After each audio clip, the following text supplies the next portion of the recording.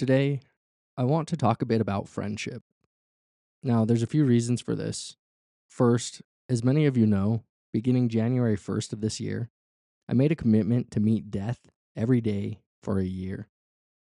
And I did this not in a morbid sense, but rather to let my reflection of death shine a light on the preciousness of this life and of each day I'm given. I decided to reflect on the inevitability of not only my own death, but of everyone I hold dear, to let it bring clarity to my priorities and aims. I did it to soften and open my heart, to let go of fear, so that I can truly be present for each relationship, for each encounter with another human or creature. I decided to meet death so that I could live a more awake and compassionate life. Now, one of the most obvious insights I've gained from this daily reflection, as I imagine myself on my deathbed looking back at my life, is that all the possessions I've gathered, all the accolades I've pinned to my name, all the time I've spent playing video games, watching movies, or masturbating, all of this means essentially nothing when I examine my life through this lens. When I imagine myself on my deathbed, taking my last breaths, what really matters is how I showed up in relationship, how I showed up for the world as a positive force for love, as a living expression of compassion, and how I showed up for all those around me, for all those I hold dear. Did I love fully? Did I let my work overshadow my children? Did my own self-concern distract me from the unconditional space that I truly am? The unconditional space that allows my partner and kids to be known, to be felt, heard, seen, and understood? Did pride keep me hidden and closed off to others? Did fear prevent me from revealing the depths of my tender human heart? Did my baser desires and aversions cloud my vision and cause me to live only on the surface level of appearances? Did lust deny me from seeing in people more than just a body, more than just a face? Did it prevent me from seeing their true beauty, their divine, unbounded nature? Did anger fool me into believing that I am superior to others? Did it deceive me into believing that the person across from me is somehow apart from me, that he or she is outside of me? In conversation, did I get caught up in the trivial, distracted from my deeper motivations and intentions? Was I able to let go of what in the end truly didn't matter? Was I able to live with the peace of non-remorse? Was I able to be a living expression of love? In exploring friendship, death can be an invaluable mirror, a reflection of what it means to be a true friend. It can give us clarity about what we value in a friend and how we ourselves could be of value in turn. Understanding that you will die, that the person across from you will die, and that death can come for either of you at any moment has the potential to really strip away the bullshit, the facade, the pride and fear, and instead allow us to show up authentically. Death, because it strips us of everything, reminds us that we don't exist in a void, isolated and alone. It forces us to confront the fact that we exist only in relation. And the story of our life is the sum of these relations. Another reason I've decided to speak about friendship is because people are hungry for it, especially since COVID forced us into isolation and made us re-examine what we want out of our relationships. I think many of us realize that how we were relating with others before the pandemic was ultimately unsatisfying. It was largely automatic and unintentional. There was little forethought or reflection. The honesty, vulnerability, and authenticity necessary for the depth we so desperately yearn for just wasn't there. By and large, This is more of a reflection of ourselves than anything else. Honesty, vulnerability, and authenticity require us to know ourselves. And many of us have never spent the time getting still enough to look into the depths of our own hearts and minds, to see clearly who we are and what we have to offer. So, really, what depth did we have to give? My final reason for exploring the topic of friendship today is a personal one. As I expressed back in January in my episode titled Death Knocked on My Door, I'd been experiencing tremendous grief for the 2 years prior as I slowly separated my life from my snow leopard guardian angel, whom for many years I considered to be not just my best friend, but my human. In any event, I feel I've been moving into a spring season of life. My heart has opened again to the sun and allowed its gently spilling rays to reach into my depths and spread its light and warmth, bringing some vitality back to my system.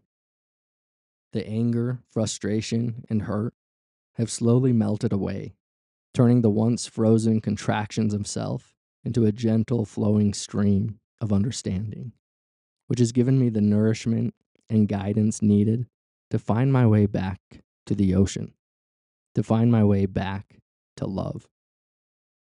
God, how I've missed home, the divine abode of metta.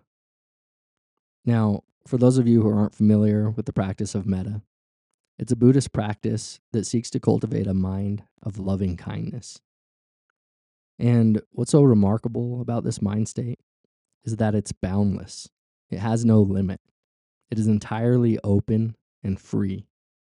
You can wrap the whole world in metta, in the wish that we and others be happy, that we be free from suffering, that we be at peace. For many of us, though, at different times in our lives, we find ourselves reserving this metta, this freely given wish that we and others be happy, that we be free from suffering, that we be at peace. And often, when we are not willing to give it freely, when we put any kind of conditions around it, we suddenly find ourselves trapped in a small, dark cave. We feel contracted, isolated, and cut off from the world. Anger, greed, jealousy, frustration, pride, and even grief, if we're not mindful, can hinder us from tapping into this warm expanse of unconditional love. And I am no exception. In my winter of grief, I had a really hard time connecting to the feeling of metta. Now, it wasn't simply because I was having difficulty extending metta to my snow leopard. I was having difficulty extending it to myself. Today, though, I'm ready to extend some unbounded love, not only to a human I consider to be one of my greatest blessings, my snow leopard, but I'm ready to extend some love to myself. I'm ready to be whole. So, again, my final reason for exploring friendship, as I said, is a personal one. Today, then, to shine some light on friendship, I want to share with you a piece I wrote nearly 10 years ago about the friendship I shared with my snow leopard guardian angel. And after reading this, there's nothing in here I recant. I simply want to reaffirm what I felt and send a ripple of metta out into the fabric of infinity. My snow leopard guardian angel. Everyone needs a friend like my snow leopard guardian angel, a bright light, a beacon, a north star, a wise counselor, polished mirror to see your own reflection clearly. The more people and relationships I encounter, the more I realize how rare and precious a friend you are. With no time or space to waste, you push outward on every wall of my being. Your words and actions never idle or sit stagnant. The gift of your friendship has been and continues to be one continuous stream of adventure and growth, a continuous exploration of the space of possibility and its biggest questions, questions of truth, of life and love, of consciousness, of it, whatever it ineffably is. Thank you for the hundreds of miles hiked and the thousands of words shared along the Wasatch Range. I'm reminded of you every time I look up to the snow-capped mountains from the valley. It brings my heart there, to our backyard, to the majesty of the cliffs, to the smell of the pine and wet dirt, to the wind murmuring through the aspens. This is where we grew up. This is where we carved out from within ourselves the depths of divinity and filled it with clarity, gratitude, peace, wonder, and adventure. Thank you, my friend, with all my heart, for such a rich and expansive journey. I'm filled with gratitude to have so much of my being wrought from your hammer. It was in my early 20s that my path, though it will forever be my own, would thereafter become entwined with my snow leopard guardian angel. He had been a casual friend of mine since grade school, but it was only after we had gone on an alcohol-infused Mexican cruise with mutual friends that we really connected.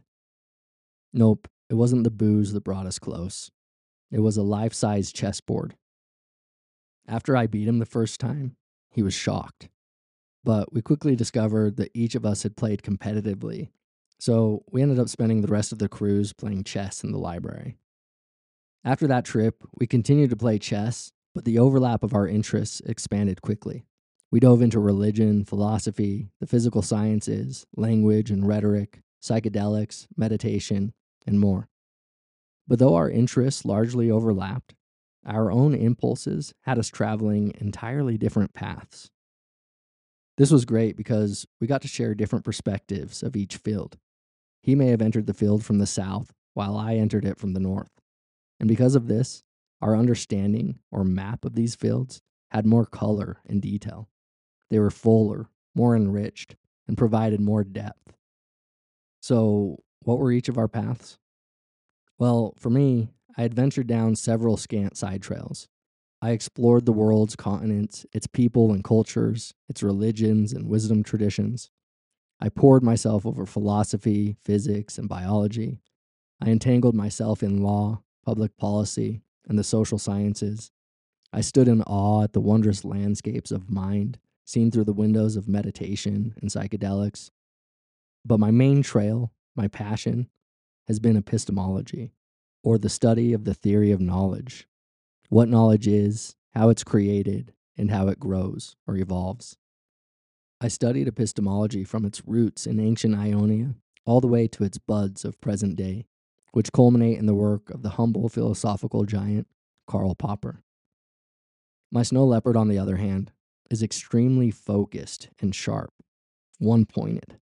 He chases depth over breadth, even though the breadth of his knowledge is still remarkably wide, perhaps because of his chosen subject matter. So, he has one trail, the trail to self-knowledge, and it is deep. He's hiked thousands of miles along this trail. He knows it like the back of his hand and can guide you with keen precision to yourself. There's no wonder why our relationship is so deep. It's because my snow leopard has the depth to give. We continue to bring value to the other. We don't kill time with each other. We push each other's growth. We enlarge, expand, and enrich the other. Our friendship is, and I believe that all true friendships should be, both a giving and a receiving, a gift and a blessing. To have such a meaningful friendship takes hard work. It requires you to develop yourself, to pursue your own interests, your own truth, rather than being swallowed by the masses, by the sea of irresponsibility and conformity. It requires that you stop turning yourself off by passively watching Netflix or playing video games or being swallowed by the news. It means taking an interest in yourself so that you may give yourself more fully to those around you. Here's a quote from Montaigne that really captures the essence of friendship. In a true loving relationship, which I have experienced, rather than drawing the one I love to me, I give myself to him. Not merely do I prefer to do him good than to have him do good to me, I would even prefer that he do good to himself than he do good to me. It's when he does good to himself that he does most good to me. If his absence is either pleasant or useful to him, then it delights me far more than his presence. End of quote. I've been fortunate to have some incredible teachers in my life, but to be blessed with my snow leopard, for him to have put so much thought, care, and attention into me, into my growth and development, fills me endlessly with gratitude. Not only does he have so much of his own unique wisdom to share with me, as well as the wisdom he's gained on his path to self knowledge, but even with the wisdom we both have gathered from our studies, my snow leopard has an unusual capacity to grasp deeply these lessons and to update them so I can more readily apply them to my own life. Here are a few practical, compacted, but powerful lessons my snow leopard has built into me, which I think you'll find useful in your everyday life. Lesson 1: be yourself. My snow leopard is first and foremost an individual. Yes, that's part of his nature, but he also works extremely hard for this to be so. It's easy to be shaped by the same cultural cookie cutter as everyone else. To be truly your own being takes work. It takes honesty and courage. You have to turn your ears not outward, but inward to your own heart, to your own soul. You must follow the call from within. When you do, though, like my snow leopard, you can offer up so much in your being to be studied, valued, and loved because it's unique. People can't find it anywhere else. You bring something new to the world. You don't merely offer up the same cliches, the same thoughts, the same rites and rituals as everyone else. You offer your true self, love unencumbered. As Eminem says, the best part about me is I'm not you, I'm me. The second lesson has become a mantra for me. Every time I feel myself starting to worry about what other people think, I can hear my snow leopard's voice in my head saying, "Fuck 'em, Jay. Fuck 'em." Some of my old friends call me Jay.